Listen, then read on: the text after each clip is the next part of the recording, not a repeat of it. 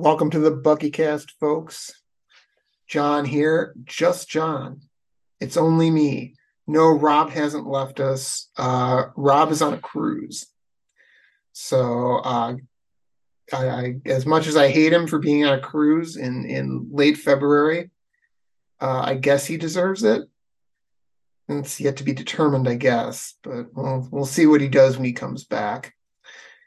Anyway, podcasting to everyone tonight on the last day of February, February 28th. Wanted to get in one more February show before we kind of turn the page into that winter-spring catastrophe that Wisconsinites call March, where we usually get about 3 or 4 days of good weather and another 26, 27 days of mind-numbingly bad weather.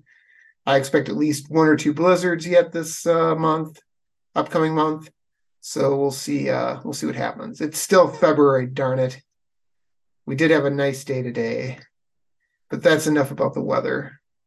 Let's talk some Badger stuff. We're going to bring you some information about the men's and women's hockey teams. We're going to talk maybe even a little briefly about track and field, and also mention a little bit about volleyball. And of course, also, we're going to talk about men's basketball and the football team and softball too. We're equal opportunity here. So let's get ourselves kicked off. It's playoff time, folks. That's right, the end of February, beginning of March. It's time to start talking about hockey playoffs, NCAA tournaments, all that sort of good stuff that everyone waits all year to watch, teams they've never watched before compete to try and get into the big dance or the Frozen Four, or however you want to look at it, win a conference championship. So let's get started here. First of all, I do want to mention, if you want to go ahead and follow us on Twitter, we are at the BuckyCast, or you can send us an email. We are the BuckyCast43@gmail.com. You can also follow us, subscribe to our YouTube channel. We have Instagram. We have Facebook. How much we use them, that's a state secret that we can't talk about.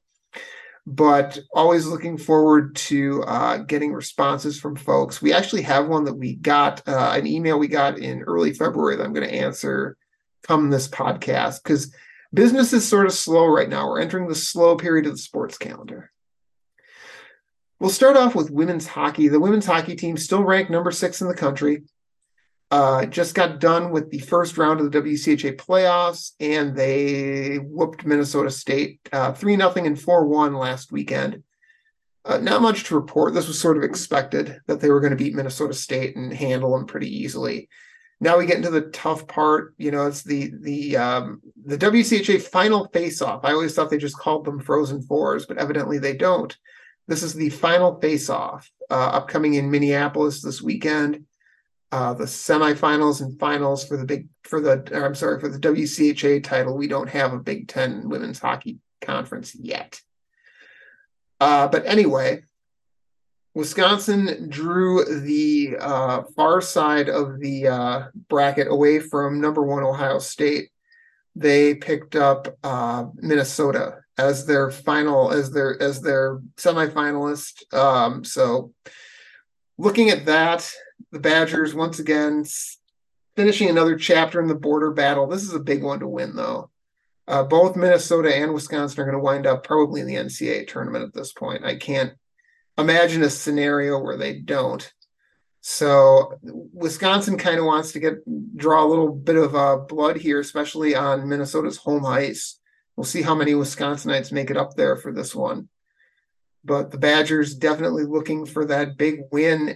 They have a puncher's chance. It was looking pretty grim early in February, but right now they're actually scoring pretty well. They're playing good defense. This will definitely be an exciting showdown. And they'll take on the winner of their game will take on the winner of Ohio State, Minnesota, Duluth. That's the holy quartet in the WCHA. Those are the 4 teams that are probably going to wind up all in the NCAA tournament at this point. Minnesota Duluth might be a little bit on the bubble, but everyone else is probably going in. Layla Edwards was named the WCHA Rookie of the Month. Well deserved. Every time I caught a hockey game or was watching the highlights or getting a roundup of what happened in the game, her name was always mentioned. In fact, Edwards, Carolyn Harvey, and Kirsten Sims are together the 3 finalists for WCHA Rookie of the Year. No other team had a Rookie of the Year candidate. They are all for Wisconsin. So that is some exciting news for the future, definitely. Wisconsin, I don't know that that's ever happened before, where the 3 finalists for the Rookie of the Year have all been on the same team. Carolyn Harvey, to add to her tremendous year as a freshman, is also one of the finalists for the WCHA Defender of the Year. So that's how good of a year she had. She's considered one of the top 3 defenders in the WCHA. So exciting stuff coming up this weekend in Minnesota. And then when that weekend is over, we're going to find out, I'm assuming, where the Badgers are going to be seated. I'm doubting that we're going to hear that they did not make the NCAA tournament, but we shall see. Can't say the same great news for the men's hockey program. They did manage to split another series, and again a palindrome score, losing 2-6 to Penn State and then winning 6-2 the following night. So it's on now to the Big Ten playoffs this weekend, and they will be playing Michigan. Michigan has handled Wisconsin this year. They're the 4th ranked team in the country. So I don't expect this one to have much of a fight to it. It'd be miraculous, I'd put it that way, if they advance past Michigan. Let's not get too ambitious here. Minnesota, of course, the number 1 team in the country. Michigan, number 4, a paltry number 4 for Michigan. So anyway, the Badgers finish up the regular season 13-20. Not good. Even worse was the 6-17 mark in the Big Ten. That was definitively the lowest mark in the Big Ten. It was an ugly year, which brings me to the topic. We've talked about this all year. I have made no ifs, ands, or buts about the fact that I do not expect Tony Granato to make it out of this season. Appreciate what he did as a player. As a coach, he's mostly been a disaster. He's done good in recruiting. He had the 1 Big Ten title, which, everyone can appreciate, but he did that with Cole Caulfield, who's probably one of the 3 greatest players, if not the greatest player in Wisconsin hockey history. And, it's just, the last 2 years have been really bad, especially defensively. So should Wisconsin make it past Michigan in the Big Ten playoffs? I don't know if that's going to buy him more time. It might. Especially because I believe that would put them in the semifinals, which would be, kind of, like I said, it would be miraculous, but I don't expect that. So the end of the Granato era is probably upon us. If he is retained, there is going to be a massive uproar from all fans who still, even casually follow hockey, because Tony Granato has not done anything to deserve an extension.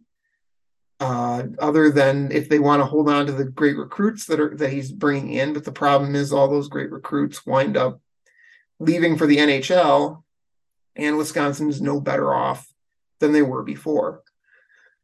So we will see what comes of that. If the season goes on past this weekend, who knows? But I expect it to end this weekend, and shortly thereafter, I expect a decision to be made about Tony Granato's future. The women's volleyball team, we've got to quickly talk about them. They have their spring exhibition season coming up. They are going to play in 2 high school auditoriums, gymnasiums, whatever you want to call them. Big buildings with courts, we'll call them that. They are, first of all, going to play, oh goodness, now I got to remember where they're playing at. It doesn't really matter for you, the end viewer, if you want to go see it, or the end listener, if you want to go see it. They are both sold out. They are playing Marquette and Purdue in exhibition games, at high school campuses, one in Wisconsin, one in Illinois, and both of them are sold out. There are no more tickets. In fact, the one against Marquette sold out in 5 minutes. So that's the draw that Wisconsin women's volleyball has now. They also are going to have an exhibition against the U.S. All-Stars at the Field House. I fully anticipate that will be a packed house as well. Everyone loves women's volleyball, and they want to see the new transfers in. They want to see how that team meshes together. So yeah, exciting news for women's volleyball coming up here in the months of March and April. And then they can get into the grind of preparing for the regular season. Quick side note, Nebraska now, out of sheer spite and jealousy, has decided to have a volleyball match in Memorial Stadium in Nebraska. Because, frankly, Wisconsin had topped them in everything else. They have to get that attendance mark back. Nebraska fans, for those who don't know, notoriously obsessed with attendance. So they want that record back. They're probably going to get it. I mean, it's a pretty volleyball crazy school as Wisconsin is right now. And, Memorial Stadium seats 80, 90,000 people. So I imagine they'll probably be able to pack at least 20, 25, 30,000 in there. If even, if not even more than that. That I'm sure is going to prompt an arms race because Kelly Sheffield's not going to take that one sitting down. So we may see volleyball under the lights at Camp Randall coming up, or they may take another shot at the Kohl Center. I don't know. But they're definitely interested in surpassing Nebraska, I would think. Just because it's a game now. Once Nebraska goes football stadium, I don't think they can go any bigger. Maybe they'll try and play Wembley next. I don't know. But anyway, moving on from women's volleyball, the softball team. The softball team did us all proud this last weekend. Wisconsin was 4 games under 500 due to a sweep at the opening series in Puerto Vallarta. They came back in the Joan Joyce Classic down at Florida Atlantic and swept all 4 games. They beat Boston College 6-0. North Carolina, they faced twice, a 4-2 win on Saturday, and then on Sunday, they took them out again in the morning game, 5-4. And then in the afternoon, knocked off Villanova 3-2. So back to 500. Kayla Conlon went berserk, had a couple of home runs, had a slugging percentage that was astronomical. I'm not even going to look it up. She was raking this weekend. They were all raking. Peyton Monticelli set a freshman record or at least since 2010, of 13 strikeouts in a game. So looks like another beast in the bullpen for the Badgers. They've climbed back to the break-even mark, and now we'll see where they can go for the rest of the year.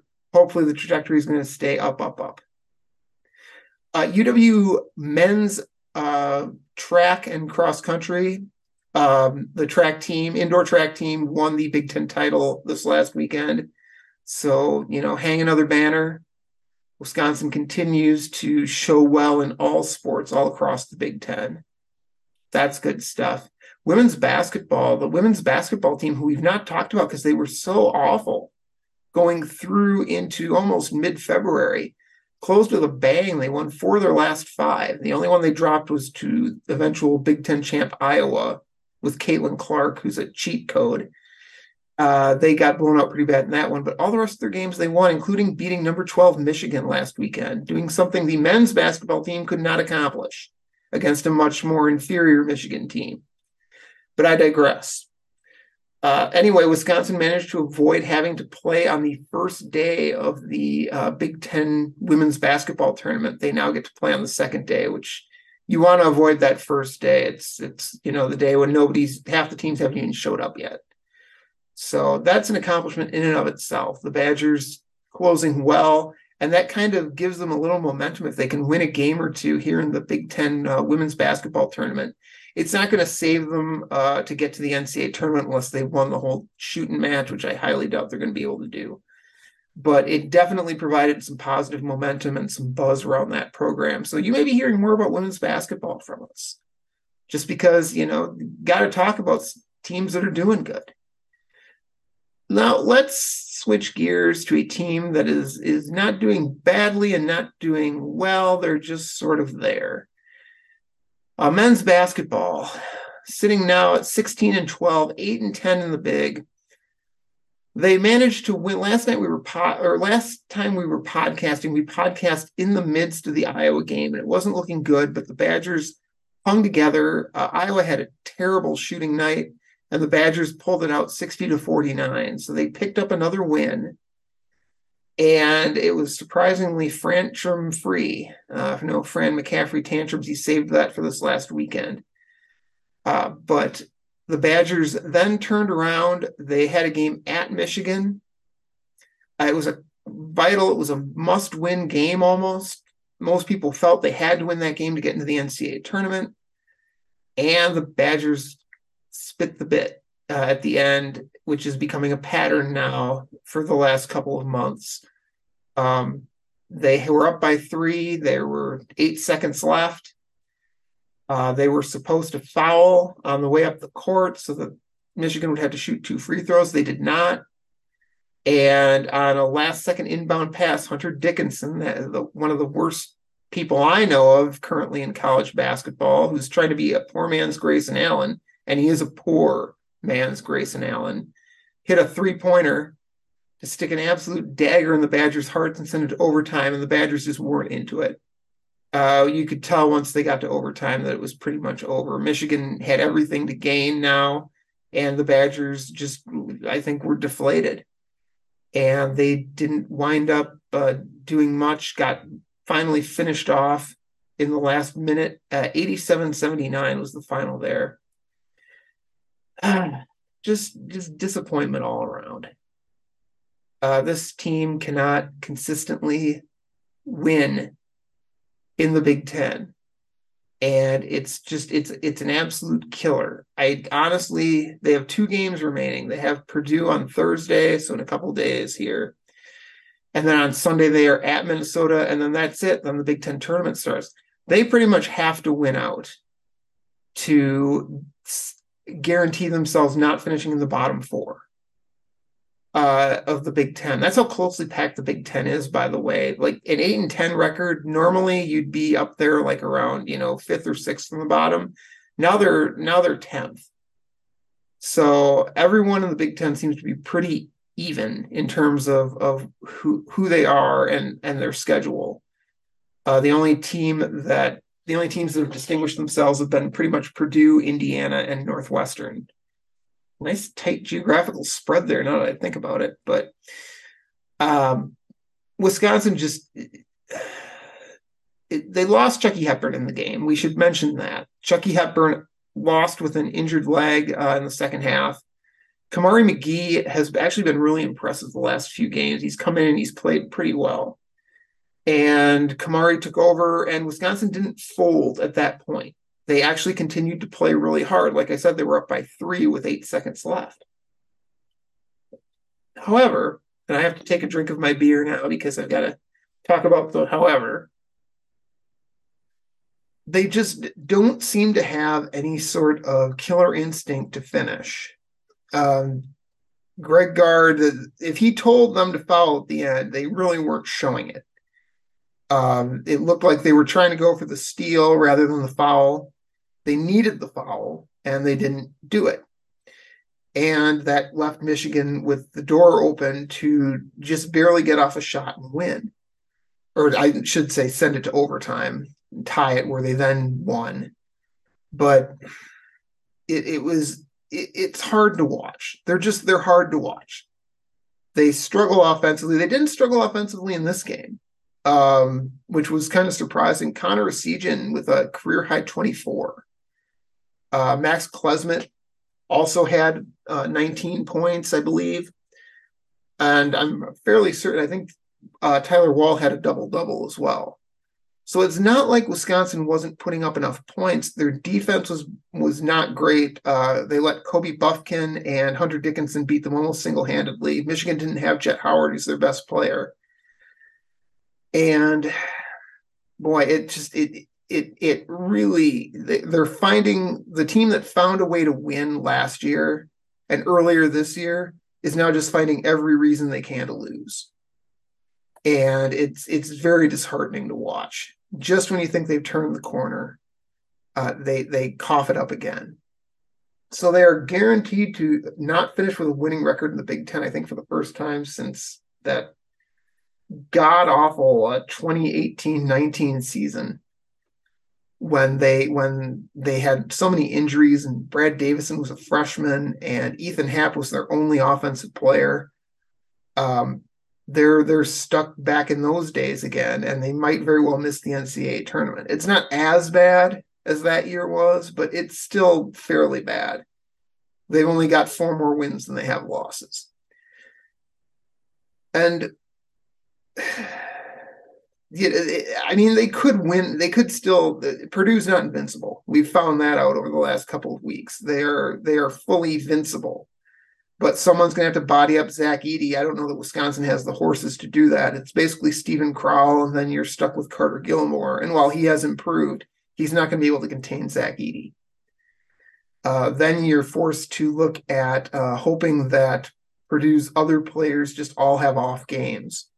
So Wisconsin's going to have to absolutely be on their top game to win against Purdue. This is remarkably like the end of last season where it's basically you have to beat Purdue at home and then beat a terrible team on the road. And Minnesota has been a terrible team this year. Their last loss here, which I believe was to, oh gosh, now I have to think, it was to Nebraska.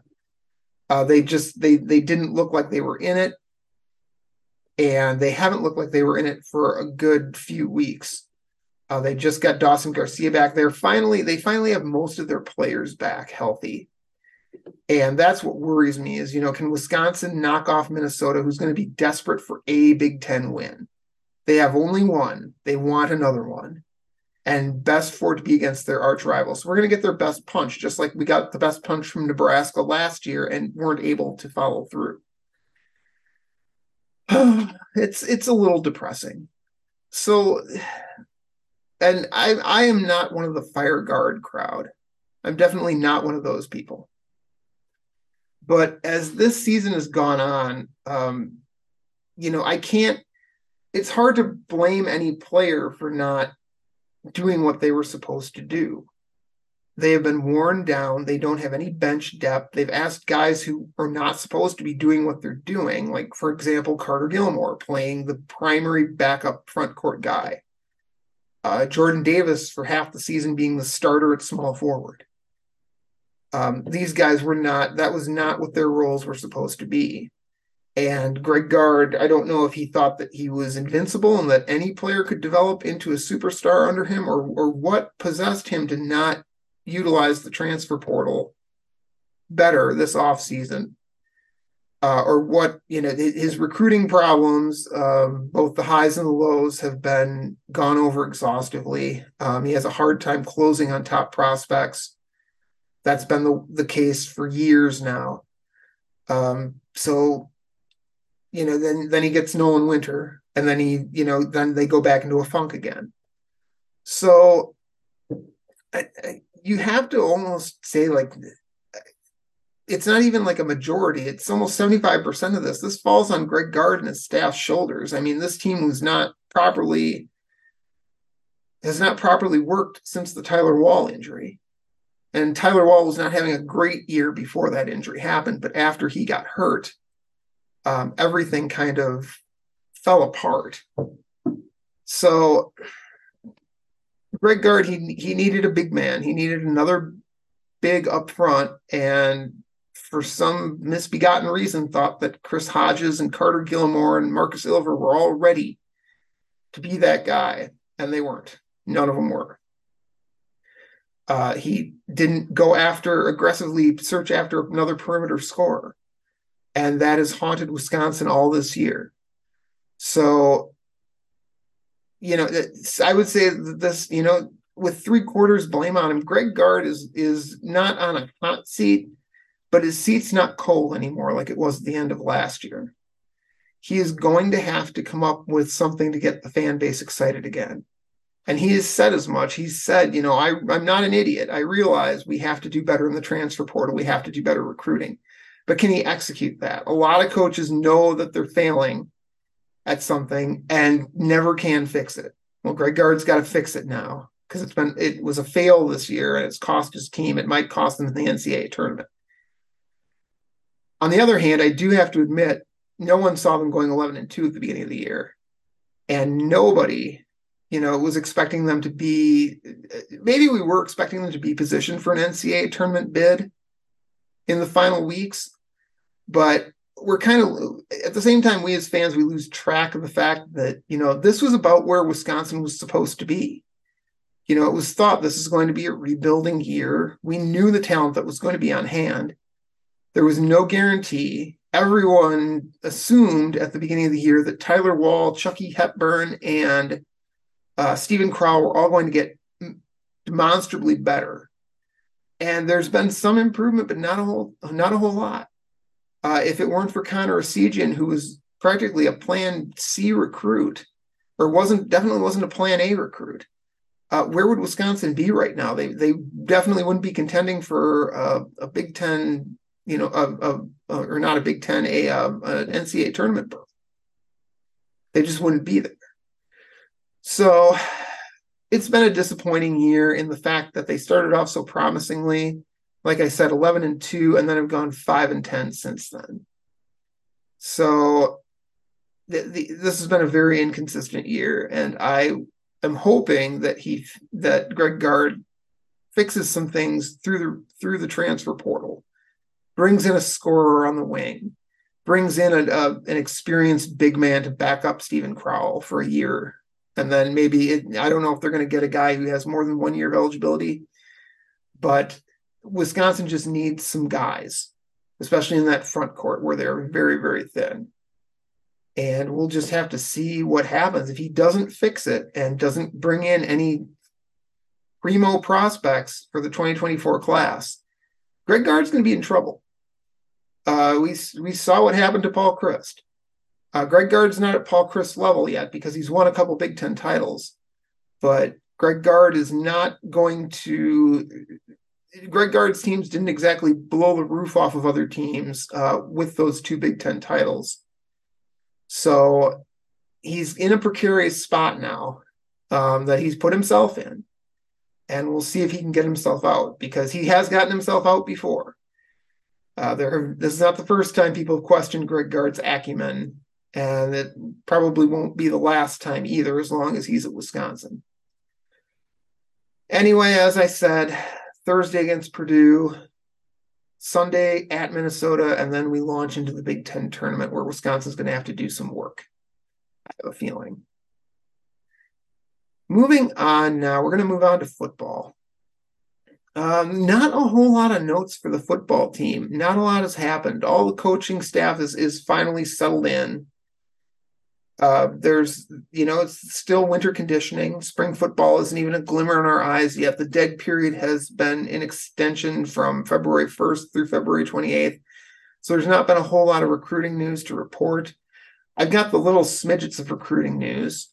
In the last week, the Badgers have offered 5 different prospects. Out of them, let's see if we can come up with some interesting players here. Well, there's only 5, so it should be fairly easy. Badgers did hit Indiana at the beginning or at the end of last week. They extended a couple of offers. One was to 2024 wide receiver Natarion Nitro Tuggle, who's got he's not only does he go by Nitro, like Natarion's not even in his Twitter handle, but he also, besides Nitro, he also nicknamed himself Showtime. So when you're nicknamed Nitro and Showtime, you better be pretty good at what you're doing. He's a big receiver. He's 6'3", 190 pounds.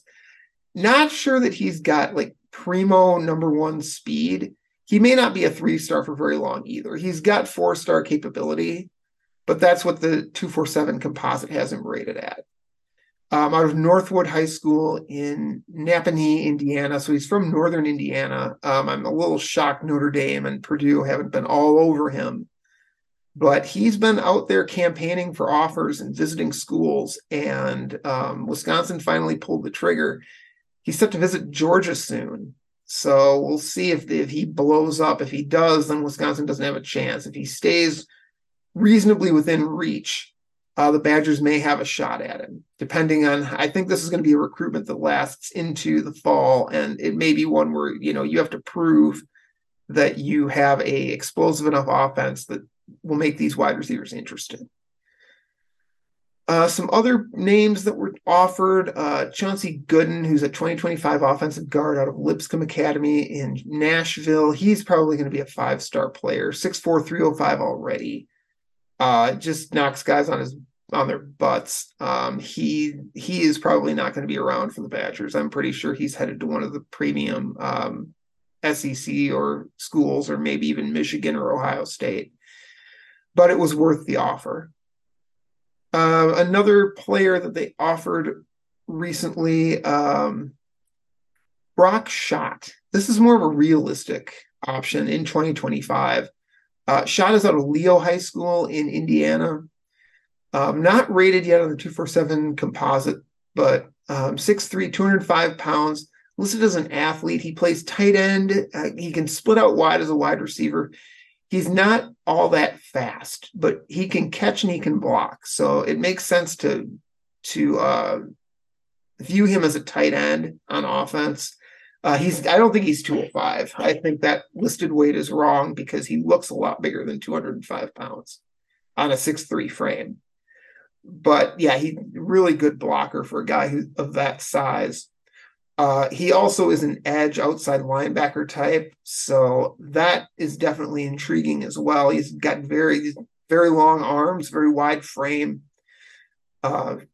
Looks really, really intriguing.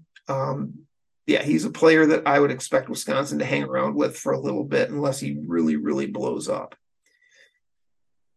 Josh Philistine, 2024 4-star cornerback out of Cardinal Newman High School in West Palm Beach. You got to love those South Florida cornerbacks. They're a dime a dozen, and yet they're all phenomenal in their own way. I don't know what it is. It must be something in the water.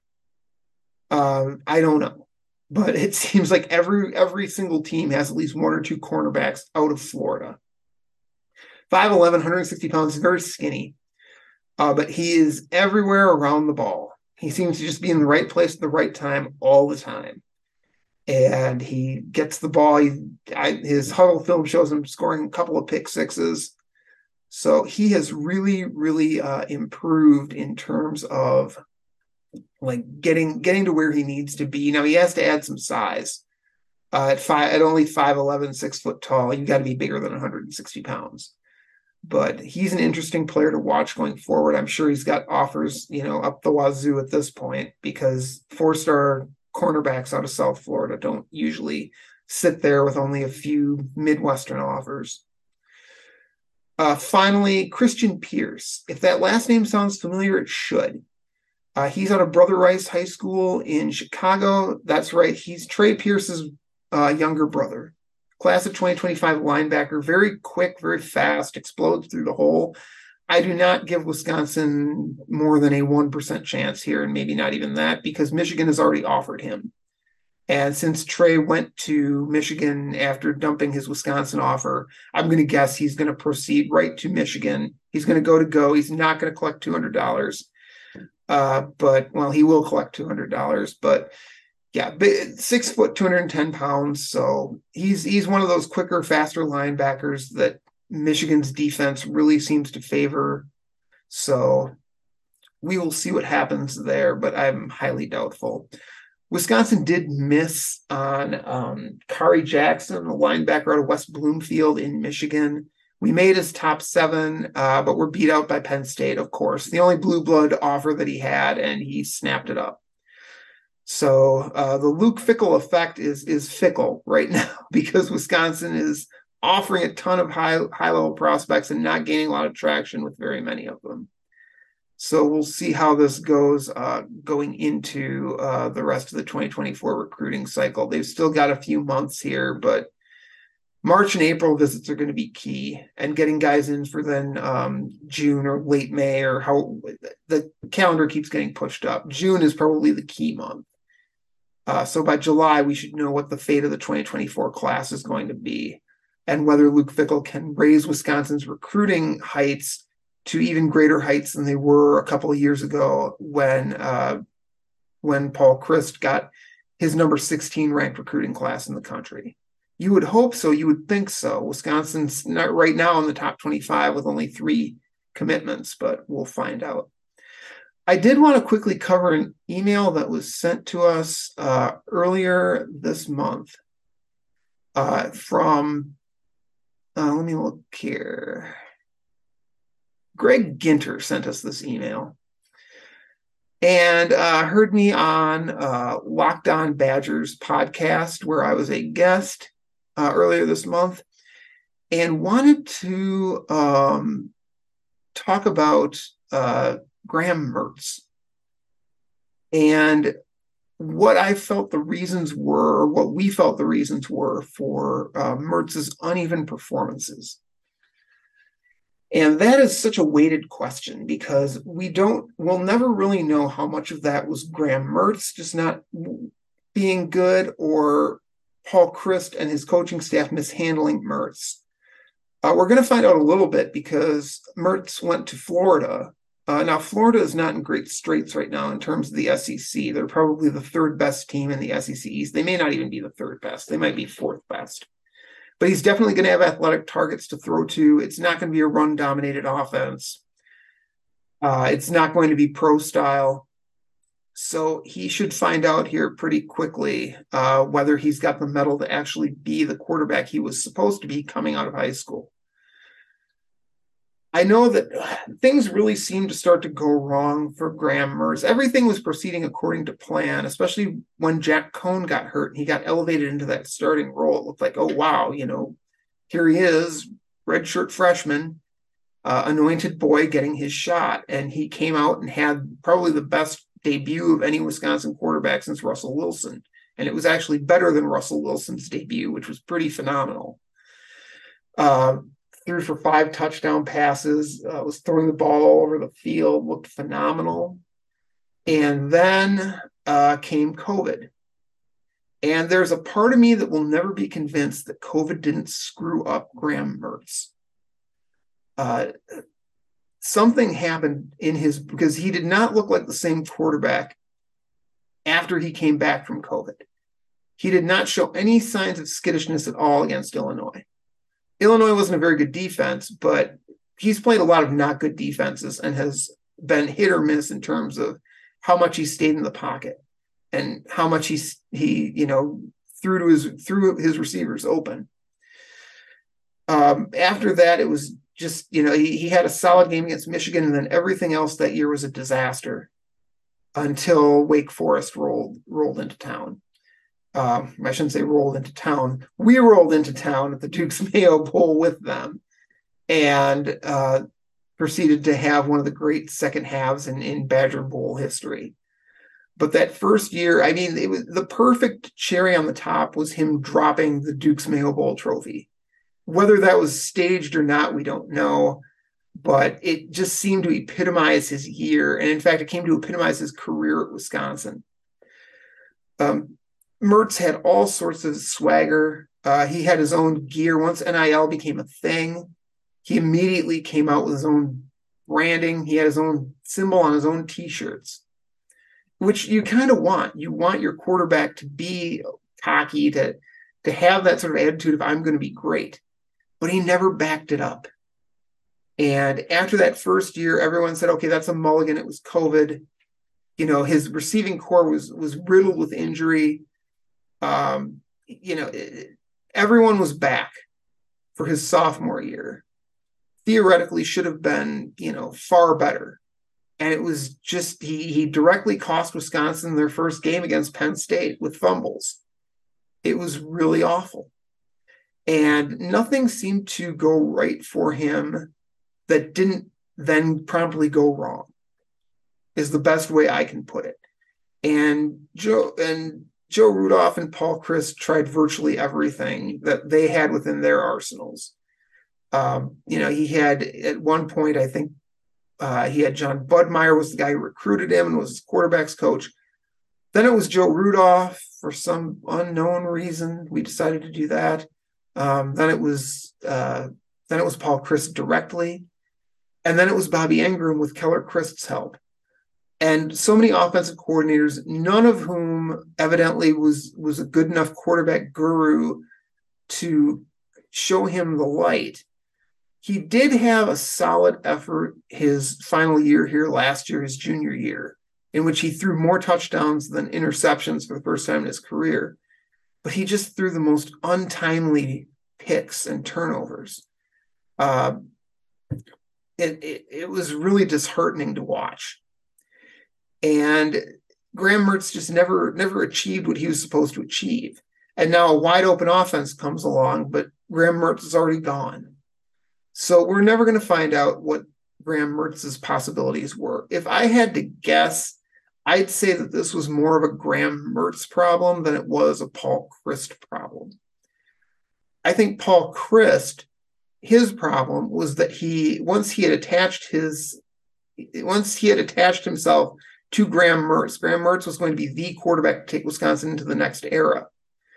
Once that didn't happen, Paul Chryst stubbornly stuck with him, hitched his wagon to him, and he went down in flames as a result. And that's Paul Chryst, as we now, can say indubitably, was too stubborn for his own good there at the end. Did not change enough to where he could put Graham Mertz in a position to succeed. But by then, I don't know that Graham Mertz would have succeeded. I think after that sophomore year, Wisconsin was ruined for him. When you seem to directly cost your team games, that just piles up.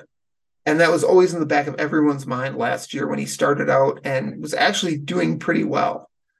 Everyone just always knew that there would be some ill-timed throw or something bad would happen. And he was fortunate in that he left Wisconsin as actually a quarterback with a winning record.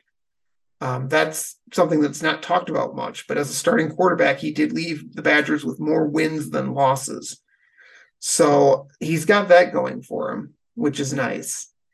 But I would have to say that about 60 to 70% of Graham Mertz's struggles were brought on by Graham Mertz just getting it in his head that he was not somehow good enough to make plays, or thinking too much and trying to make the great play when all he had to do literally in some cases was hand off the football or just dump it into the flat.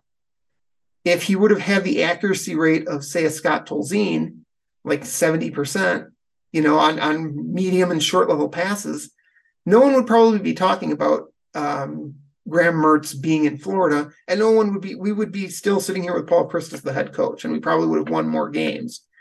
But, Graham Mertz just never put it all together, and he's going to have his 2 more years of eligibility left in Florida to try and figure it out. But God help him if he can't figure it out in Florida. If he thinks Wisconsin was tough on him, SEC fans are going to absolutely eat him alive. So I hope that answers your question, Greg. And I apologize that we didn't get to it sooner. You sent it, I think, on the first day of February, and here we are on the last day answering it. Sorry about that, but continue to follow us. Follow us at the BuckyCast, or send us an email, the BuckyCast43@gmail.com. Subscribe to our channel on YouTube. I don't know if this episode's going to make it without Rob, our technical wizard here.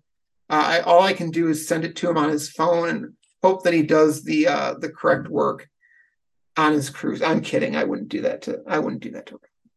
I as far as you guys know, I wouldn't do that to him. So in the meantime, I'm going to sign out for tonight, and to everyone else out there, peace out, people.